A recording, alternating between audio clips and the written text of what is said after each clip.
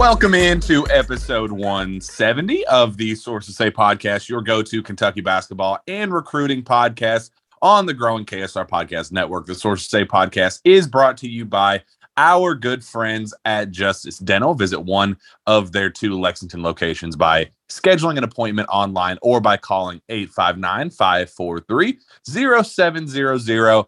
Exciting news to announce today for our listeners. They are offering 20% off any whitening treatment to all Sources Say podcast listeners during our coverage this postseason. Go to justicedental.com/sources say to book your appointment today, or you can click the link in our show notes. I am your host, Jack Pilgrim of Kentucky Sports Radio. Very happy to be joined once again by the one and only Sean Smith of Go Big Blue Country. We are back from Tampa. The dust has settled from the SEC tournament, and now full steam ahead on the NCAA tournament, first round in Indianapolis. Sean Smith, how the heck are you? I am fantastic, Jack. How are you?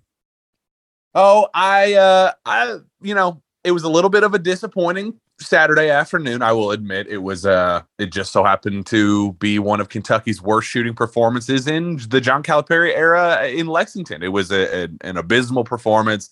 Just couldn't hit the broadside of a barn. It was just. It was one of those days that your best shooters couldn't make a shot. Davion Mintz wasn't close. Ty Washington was able to hit some shots, but he was widely inefficient. Xavier Wheeler kept taking these mid-range elbow jumpers and pull up transition shots, and it was just it was like a full system failure on the offensive side of the ball, and it was a quite frustrating performance. Tennessee ends up defeating the Kentucky Wildcats 69-62, end up claiming the SEC tournament championship. Kentucky's immediate season, the regular season and conference tournament ends. Now it's a win or go home scenario for the Wildcats as they look ahead to the NCAA tournament, and kind of left a little bit of a sour note, Sean. It was a game that you'd really like to see Kentucky shoot better, even in a loss. You'd like to see them at least have some confidence and lose. If you're going to lose, you'd rather it be in a back and forth, high tempo, high scoring type game. But ends up being one of the worst shooting performances of the season for the Cats, and you kind of got to go back to the drawing board as they prepare to head to Indianapolis. So, what were your immediate thoughts after the game as you were watching the game, and your panic level meter going into the NCAA tournament? After seeing how the Cats performed in that SEC semifinal matchup? I still think that my panic meter is on the lower end. I'm not ready to panic yet because after I stepped back and took a look at that game, I'm not trying to find moral victories. You can't at this point in the season because now everyone's out of mulligans. I mean, it's win or go home. It's do or die starting on Thursday. So you're not going to sit here and try to find a moral victory, but I did think it was impressive that Kentucky had a chance to grab a rebound and then go tie the game against Tennessee with Oscar Tshiebwe on the bench, with them shooting 2 of 20 from three-point range, with Kellen Grady, Davion Mintz, and everyone way off from three-point range. And I think that's a positive because the way I look at Tennessee is I view them as a Final Four contender. I think they passed the eye test not only for the last 6 weeks, I think they passed it this weekend. And I feel like they really passed it on Sunday versus A&M. We saw them in 2019 win that same game, Jack, against Kentucky, and then they fell apart in the championship game. The moment wasn't too big for Tennessee. So I'm looking at it as a positive that Kentucky had a chance to win that basketball game, but there is some stuff that they need to clean up. I did go back and watch the tape today. Even with the shooting struggles, there were 3 or 4 or 5 plays there in the final 6-7 minutes of that game just were attention to detail things defensively, missing a box out, that even with the struggles, if Kentucky had just done those things, they might have still won that basketball game. That concerns me a little bit because you don't want to see that this late in the year. But I also think that when you look at this, they played horrible against Tennessee, but I'm having a hard time trying to find out which game they played worse in. Was it Tennessee in the SEC tournament or was it Notre Dame and South Bend in December? I didn't get to watch that game live. I watched the replay, so I didn't get to see the reaction. But all I remember is after that game, the run that they went on versus Carolina, versus Western, and into SEC play all the way through January was really impressive. Can they do the same following this loss?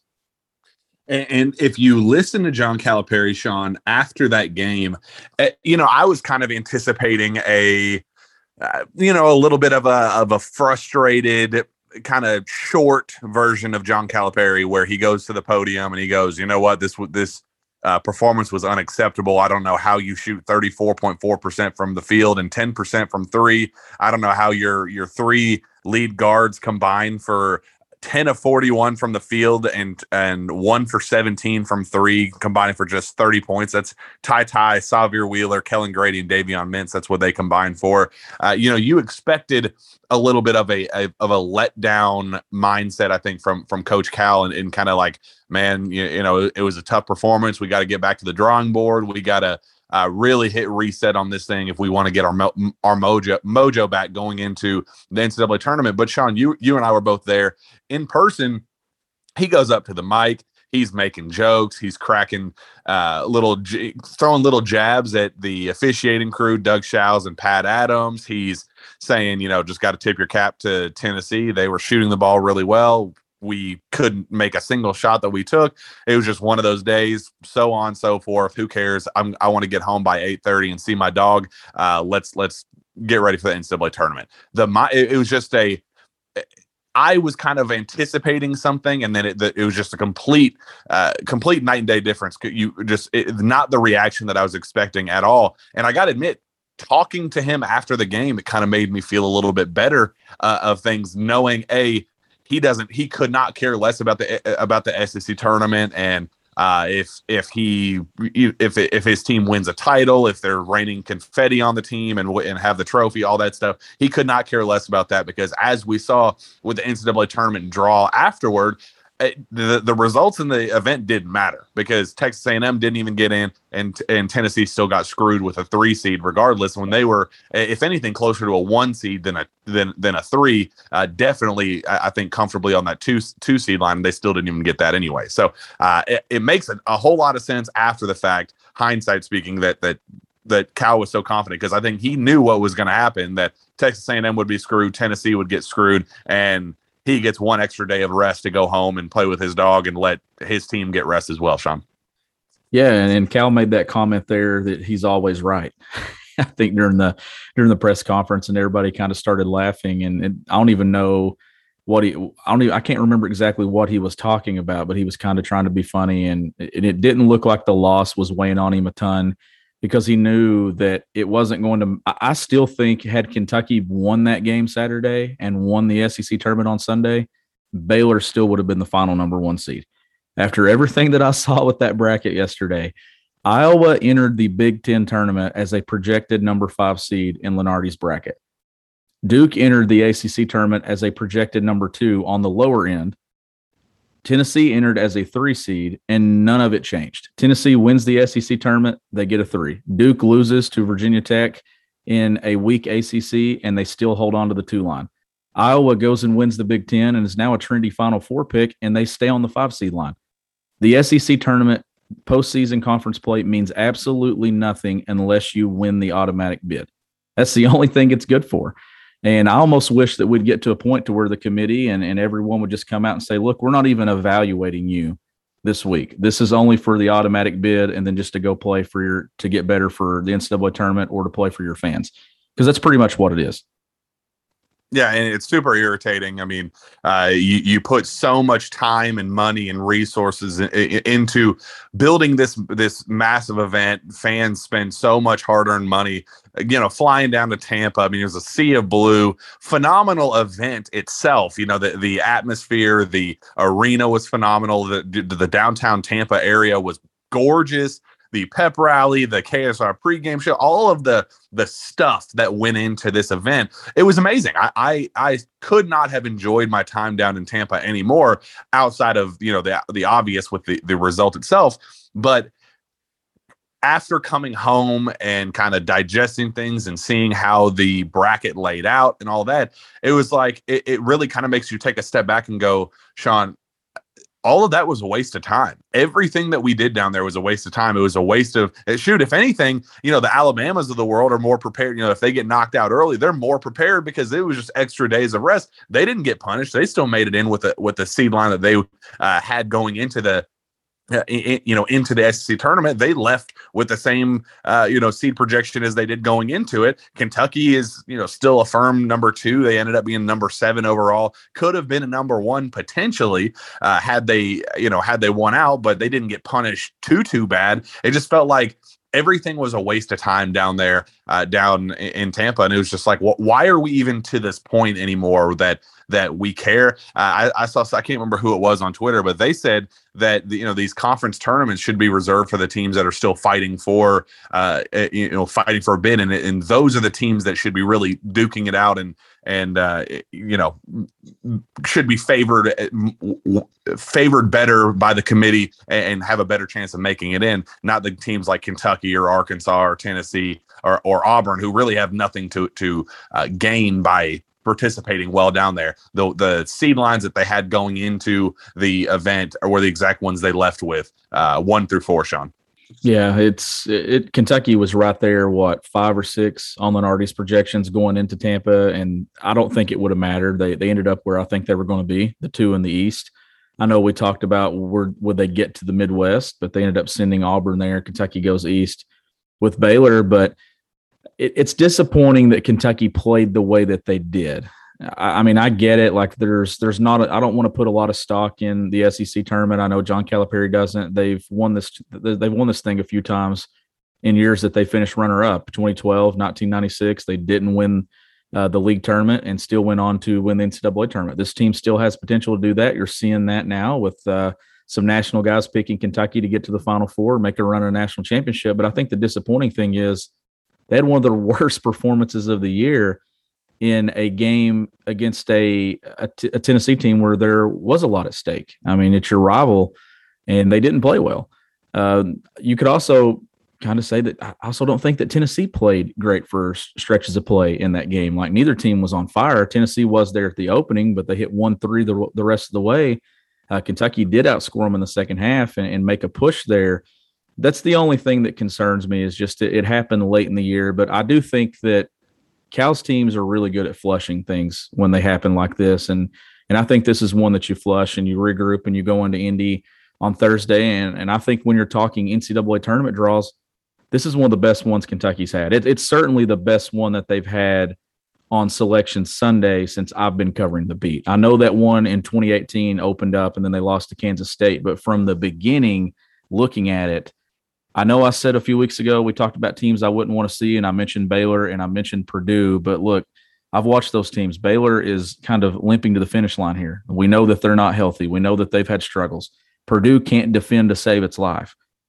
This is a really good draw for Kentucky that I think they should have a ton of confidence against every single team that they see in this bracket.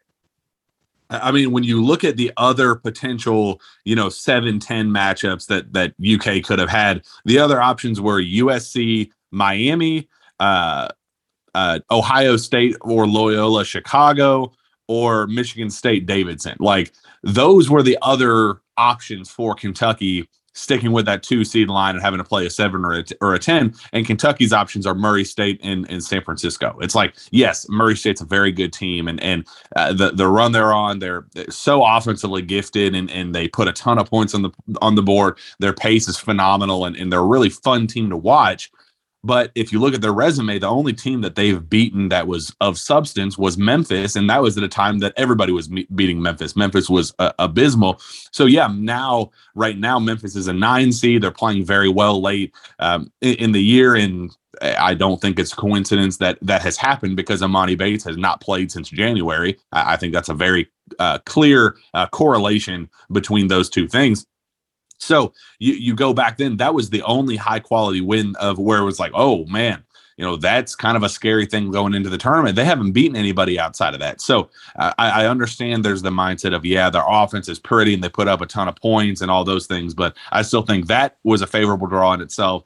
I don't think St. Peter's is very good in the slightest. Their size, it's such a clear advantage for Kentucky in the front court. They're kind of a defensive-minded team. They're small. They can't score a lot of points, and Kentucky will have a clear advantage down low in the front court. Oscar could go for 60 and 40 if he wanted to. It's one of those matchups that could not have favored well enough for Kentucky in that first round. Then you get, a potential Purdue matchup in that Sweet 16, or even a Texas and, the Fighting Devin Askews, if they somehow manage to upset Purdue, you just go down the list and it's a lot of name brand schools, Sean, but it's not really a draw that scares you in terms of matchups, in terms of other teams playing at their best at the right time. It's like there's not that one team that's playing as hot as anybody in college basketball that you go, oh, you're getting them at a really bad time.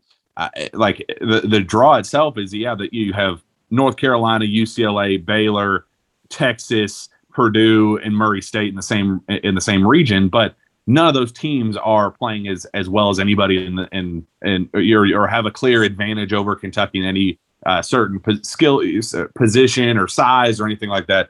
So I completely agree. I think it's a draw that you look at guys like Duke, you look at some of these other teams that were kind of in a similar position that I think kind of got a little bit hosed, or maybe it's what they deserve, but I think Kentucky clearly got the upper hand whenever it came to their draw. Absolutely. They did 100%. And when you look at this, and I'm not discrediting San Francisco or Murray State, like Kentucky will have to play against those opponents, especially when you get to this time of the season. If teams in the NCAA tournament, they're playing well this time of year. So just looking at the top seeds, so the ones and the twos in their first weekend matchups, I think Kentucky has one of the best setups out of the top 8. When you're talking the number 2 Auburn possibly playing USC or Miami in the second round, like I could see USC or Miami beating Auburn and eliminating them. I could say the same thing for Gonzaga having to play a Boise State team that's in the AP top 25, and then a Memphis team that's been playing much better as of late. Like when you go across the board here and you look, even in the bottom half, Duke as a 2. Michigan State is a 7 seed in that second round matchup, playing a well-coached Davidson team in the first round. Like Kentucky, to me, got one of the better draws, and maybe not getting a 1 seed might have helped them in this bracket, being on the bottom half of this thing. Because when you're looking at what's at the top half of this bracket with Baylor, a possible matchup with North Carolina in the second round, I know Kentucky just completely blew North Carolina off the floor in December, but I could see North Carolina giving Baylor some problems there. And then you go through and UCLA, I would rather play Purdue at this point than UCLA. I thought UCLA's been playing very well as of late. So I do think that Kentucky got a very solid draw. And I think for the first time, we didn't hear John Calipari complaining about it. And I think that's why. Yeah, it was kind of funny that when he was asked about it afterward, it was kind of like, this is typically a time that you use your entire 15 minutes or whatever his media allotment is to complain about the draw. And, they sent me out to, San Francisco to play, an absolute juggernaut of teams. And he spent the entire press conference not saying a single word about it. He was like, Murray State's pretty good. And, I'm teaching my team that you can't overlook anybody. We're really preparing for St. Peter's, talking to Kellen Grady and Jacob Toppin afterward. They both said, all we care about right now is St. Peter's. They were saying all the right things and all that, but you kind of kept waiting for that moment where Cal was going to start complaining, and he never did, because I think he understands that this was a pretty favorable draw. I think it's not an easy draw, but it's a manageable draw, and it's one that Kentucky can decide its own fate moving forward. It's not a team that you go, oh no, that's a matchup nightmare. There's not a Wisconsin in 2015 where that was the one team that had a versatile wing that was 6'7", that was a knockdown scorer and a nice athlete that UK didn't really have a matchup for. And Sam Decker was kind of that same thing. He's like, that's the one team that you can't, that you really don't want to see in the tournament. And then you end up getting them in the Final Four. There's not a team on this side of the bracket that you look at and you go, well, that's the team that's going to be able to knock off Kentucky, especially in the region. I think that it sets up very, very well in the Elite Eight and potentially setting up another trip to New Orleans. But Sean, I wanted to ask you, after seeing Tennessee, after seeing what we saw against Vandy, how Kentucky ended the last couple weeks of the season, we came on the show and we said, look, it's a little bit worrisome that they have had such struggles late of closing things out and beating a team down the stretch and letting off the gas a little bit. It was something that we just kind of said, well, let's just get to it's 4 or 5 games left in the season. They're focusing on the SEC tournament. They just want to focus on March. It was kind of that we were twisting it and kind of hoping for the best, but we got to admit it was a little bit of a troubling sign. You go down to Tampa, they do the same thing against Vanderbilt. It's a really, very well coached Vanderbilt team, very, impressive performance. They fought really hard in that game.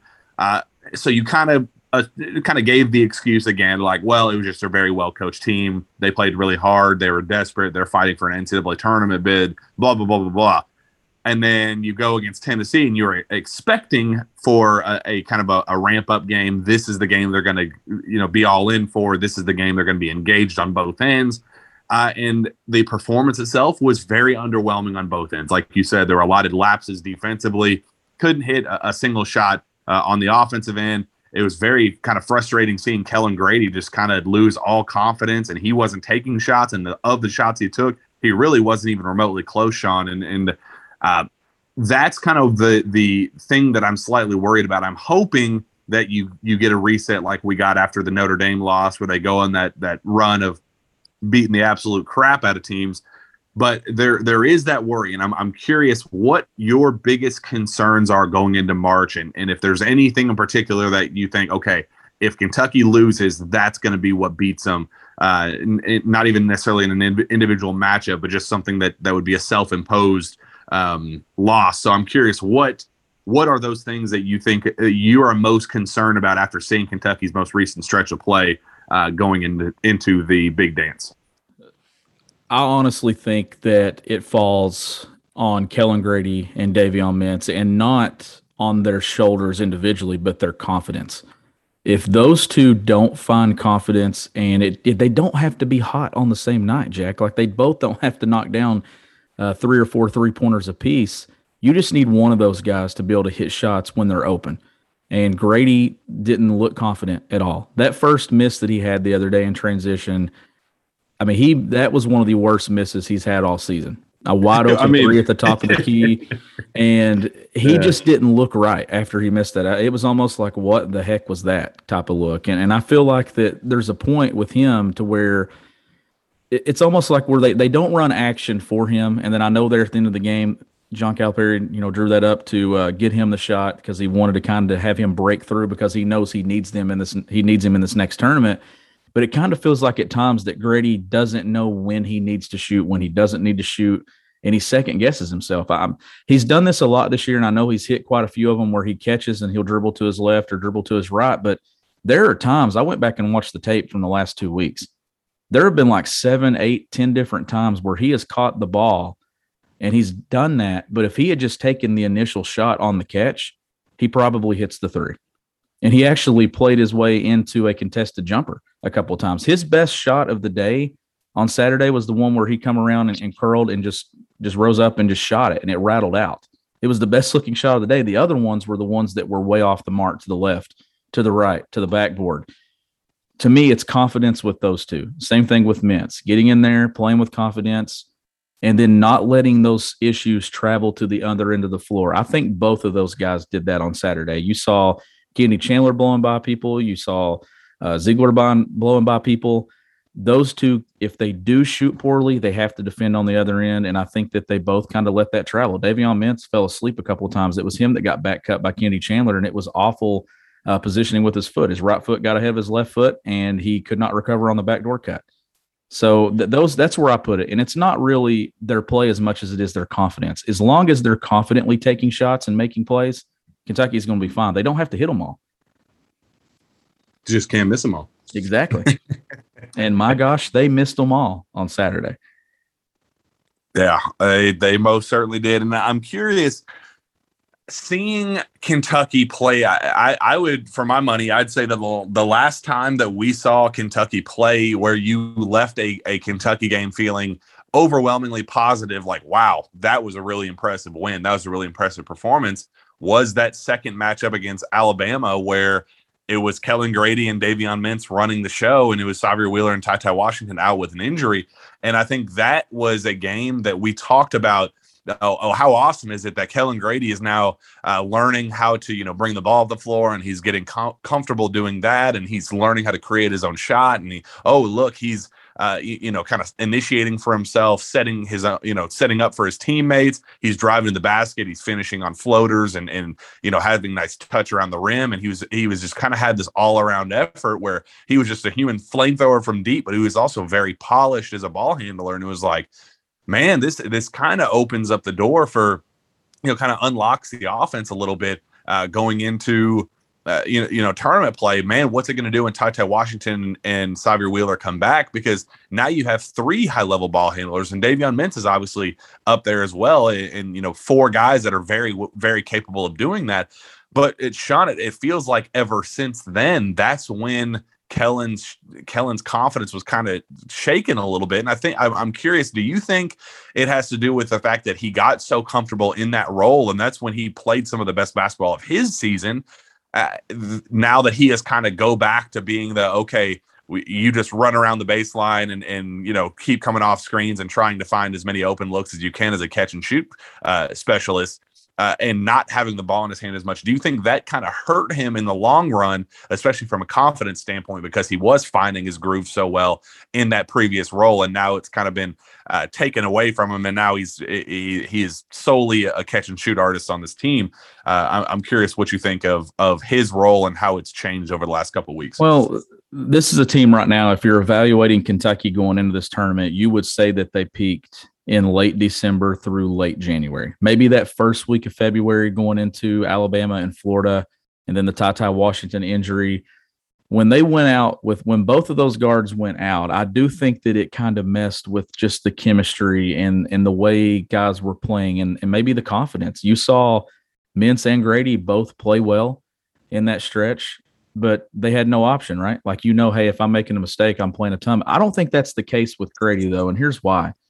Even on nights where Grady hasn't shot the ball well, he still played 37, 38 minutes. In that stretch of Alabama LSU, he played 79 of a possible 80 minutes. Mm-hmm. I wrote in a story today. Now, he had to then, but even when he wasn't shooting well or he'd miss 5 or 6 in a row or he'd disappear, Cal was still playing him close to 40 minutes. I just think that maybe the rhythm overall as a team and in the backcourt is kind of still not where it needs to be. I think it's close, though. You're getting TyTy starting to break through. I do want to see him be more efficient.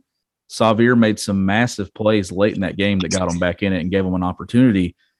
I want to see them this first weekend, Thursday night against St. Peter's at 7 o'clock. I want to see them really build some confidence.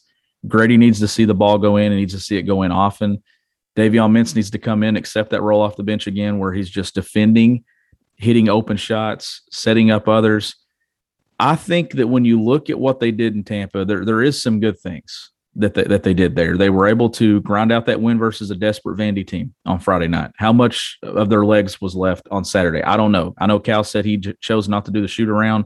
Did that make a difference? Obviously, if you've done that all year and then you don't do it and you play that way, you're instantly as a coach going to think, man, that was the reason why we struggled. You had Jacob Toppin wearing the mask. How much was he thrown off on Saturday? I don't know that situation, but I do think they did some good things. I think that they put together some of their best defensive stretches in the last 3 to 4 weeks in those 2 games, especially on Saturday against Tennessee. But the thing that concerns me the most, Jack, is you can defend at a high level and it look really good overall.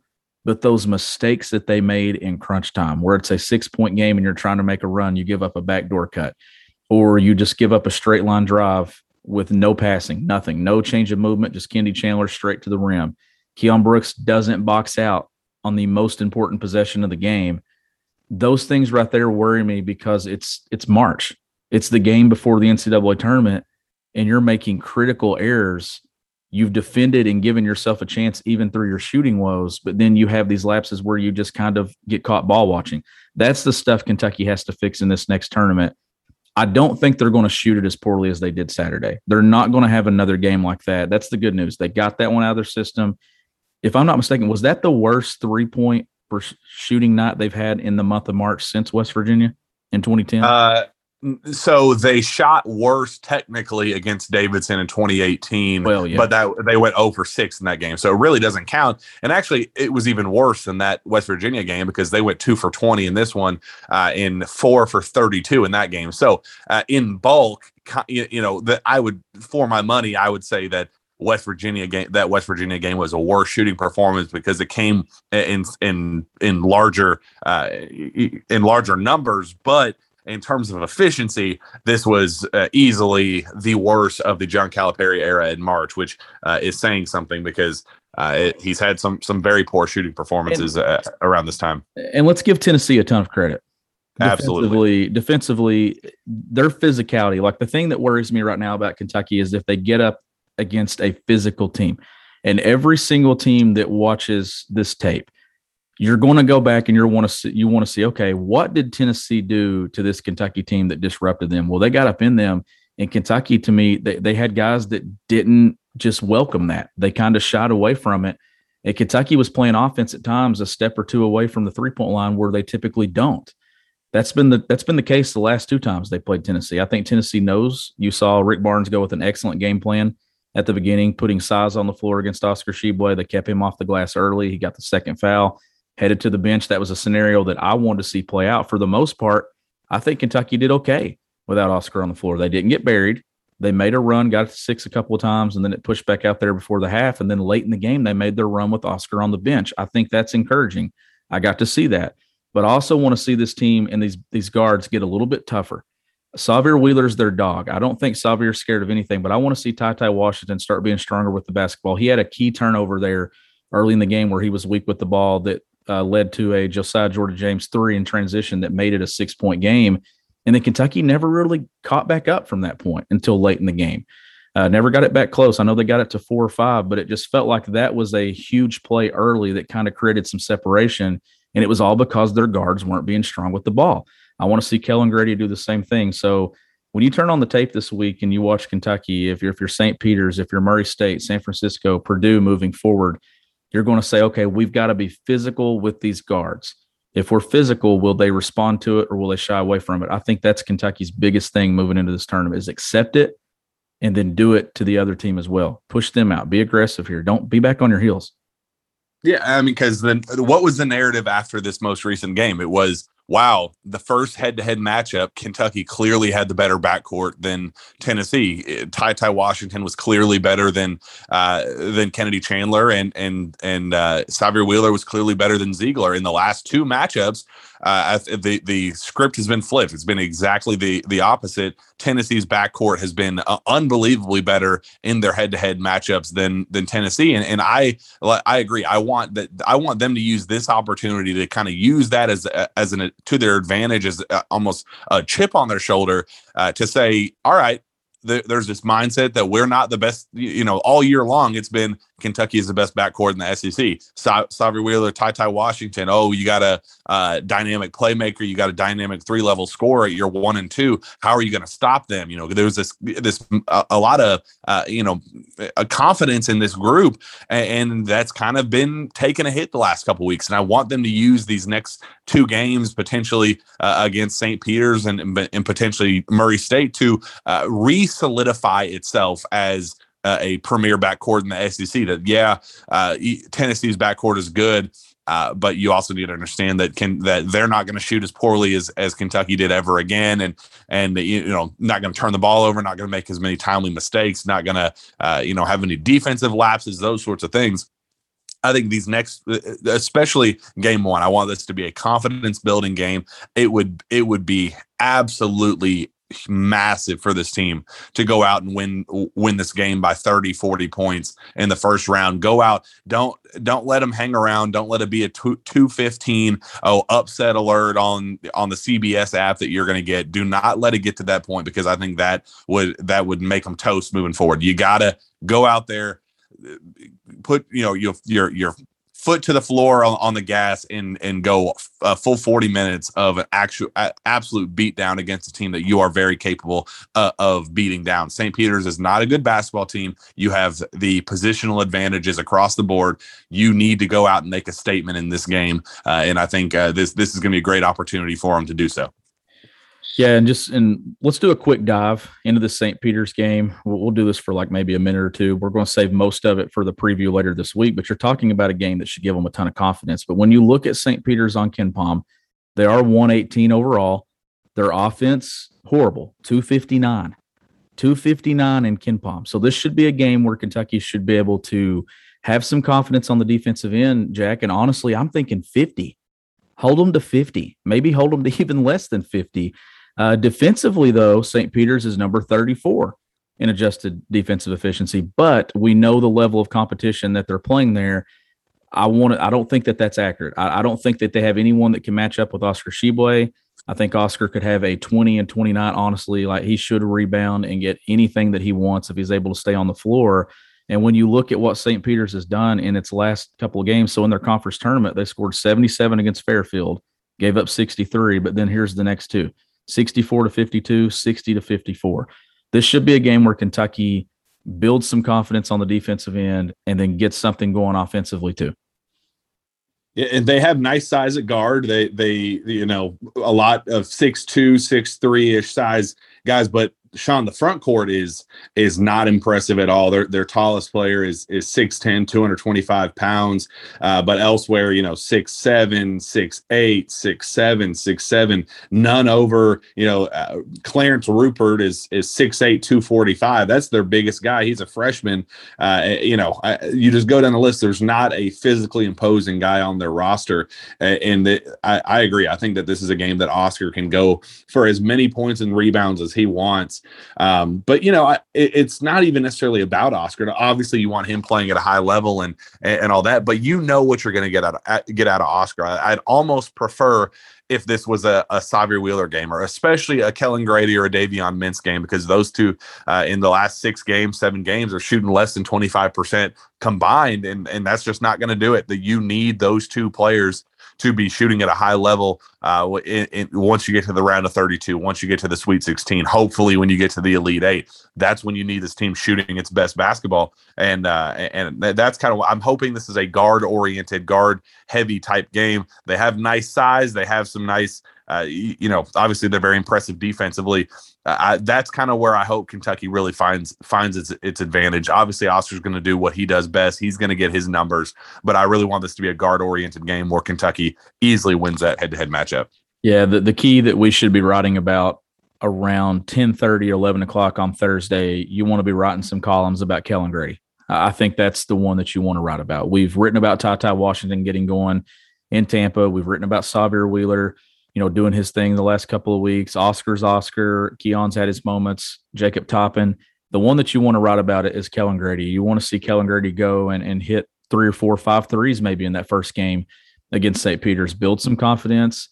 Let Davion do his thing. We know at some point in this tournament, and for some reason it always seems to be that second round matchup, that is where the bench has to show up. And there's always a guy that makes a difference. If you remember a few years ago in Jacksonville, it was Jamal Baker that came through and made some plays. There have been guys in the past in moments that have stepped up in that second game that have kind of been under the radar guys. Hamidou Diallo out in Boise. I know he was a starter, but he broke through and had a huge game against Buffalo in that second round. So there's going to have to be a guy in that second round game if Kentucky's able to advance on Thursday. That second game on Saturday, a guy that's kind of been under the radar that hasn't maybe played well in a few games or just needs to break through and have an above average performance. They always need it off the bench. Who will that guy be in this tournament? Who do that's a good question. Who do you think that guy could be that you think is going to break through or respond if they had been playing poorly or continue the success that they've had in recent weeks? Is there a guy in particular that you think could take a lot of advantage here, in particular in Indianapolis? I think it's Toppin because of he's the guy that, and it doesn't even have to happen in points. It doesn't have to happen in made shots. I just feel like Toppin off the bench is the guy that can impact the game in multiple categories, whether it be rebounding, locking up someone defensively, blocking a shot, making a high energy play at the rim, knocking down a 15, 16-footer, just making those effort plays. I feel like he's the easiest pick. Davion Mintz, I could see also being that guy coming in and hitting a 3 or 2 in a stretch. We know that he can do that. He's fully capable of doing that. I mean, he's gone for 20-plus in a game this season. Kentucky's got a couple of guys that can do it, and I think that they both will at different points. But to me, the most confidence I have would be Jacob Toppin because he doesn't have to hit shots to make an impact. I think Toppin was so good against Vanderbilt, and we talked about that in that show. But his two-way ability, I mean, was just unbelievable. His versatility. He showed off his athleticism. He showed off his growing skill. I mean, that was one of his best performances of the year. And so I agree. I would love to see him continue to build on that. I really like what Sahvir Wheeler has been doing recently. This game in particular against Tennessee was not his best. At least in terms of an overall efficiency standpoint, but he still did a lot of really good things. 10 points, 6 rebounds, 3 assists, 1 block, 1 steal. I like to see him, like you said, kind of continue to have that dog in him and lead this team, continue to control that pace and do what he has done best. But there's not another guy on this team that needs to break through more than Kellen Grady. This team will not make it. I think there's a chance they could lose in the round of 32 if Kellen Grady doesn't get back to having his full confidence, getting back to his efficient ways. I think if UK is missing him, I think that they could get upset early, and I hate to see that, and I'd hate to live that and be there in attendance for it. But Kellen Grady is number one, absolute top of the list of priorities of guys that you have to get going, and that you have to do so immediately, because I think UK could be on upset alert if not. And you asked me when we opened the show earlier, what's my biggest concern? And it honestly didn't hit me until just now. When how many times now have we said get going or get right? You don't want to be saying that going into this tournament. The big thing was getting TyTy Washington right in Tampa, and I think that they did that. I do want to see him be more efficient, and I think he's going to have to be more efficient if they're going to beat really good teams in this tournament beyond the first weekend. But sitting here talking about Kellen, you hope it's just a slump thing where he just comes out there and just sees 1 or 2 go in early, and it's not a confidence thing between the ears, because if it is, I don't know how you build that. The only way you do is you just got to put one in the basket. And I'm hoping that you see that Thursday night, because we don't want to be going into Saturday or into that Sweet 16 round sitting here saying, man, they got to get Kellen Grady going. They got to get Kellen Grady going, because your teams that win national championships entering this tournament, you really don't have to say, man, we got to get someone going. If you remember, it was Darius Miller in the SEC tournament the year Kentucky won it 2012, but they did get him going in that conference tournament game.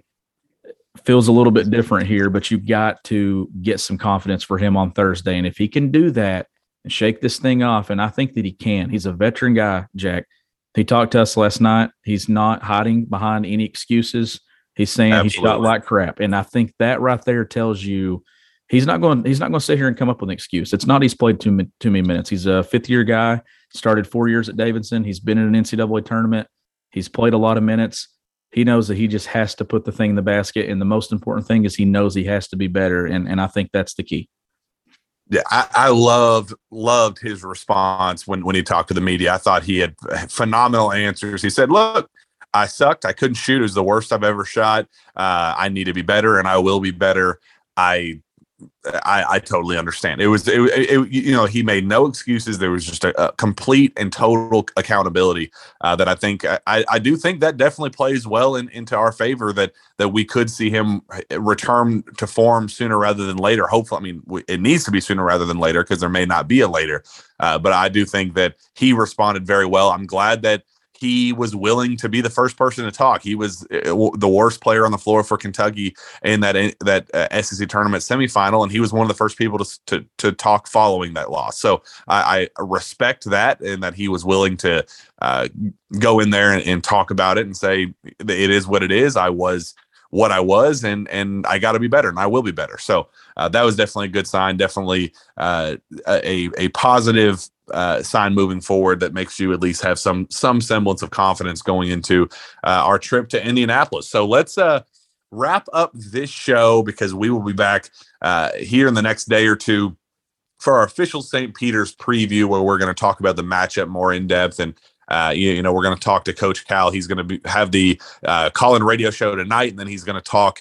Obviously, once we get to Indianapolis, we're going to have our normal media day and kind of previewing the NCAA tournament. So we're going to get more quotes, more conversation. There's an open practice on Wednesday afternoon that I'll be there in attendance for. That we'll be able to kind of give a scouting report, have who's shooting well, who has Kellen Grady kind of turned things around, those sorts of things. We'll be able to talk about all of that. So with that, let's wrap it up with one final message from our friends at Prize Picks. We are in the home stretch of the NBA season, and there isn't a better way to enjoy watching your favorite former Wildcats play than by playing daily fantasy with our friends at Prize Picks. Prize Picks is the simplest form of real money daily fantasy sports and just pits you against the numbers, whether you're a fantasy sports nut or a casual basketball fan looking to add some excitement to the games. Prize Picks is the perfect game for you. You simply select 2 to 5 players and predict if they will go over or under their projection. Prize Picks gives you the chance to win 10 times your money for getting 4 or 5 predictions correct. Download the Prize Picks app or visit prizepicks.com using promo code Pilgrim to get an instant 100% bonus up to $100 on your first deposit. Don't forget, that's the Prize Picks app or prizepicks.com using promo code Pilgrim to claim your bonus today and take your viewing of your favorite former Kentucky stars to the next level. Sean Smith, where can fans find your work? You can find my work at gobigbluecountry.com, and you can follow me on Twitter at GBBCountry. You can find me on Twitter as well at Jack Pilgrim KSR. Reach out to me via email at jpilgrim@KentuckySportsRadio.com. With that, we'll be back next time for another jam-packed Sources Say podcast. We will see you then.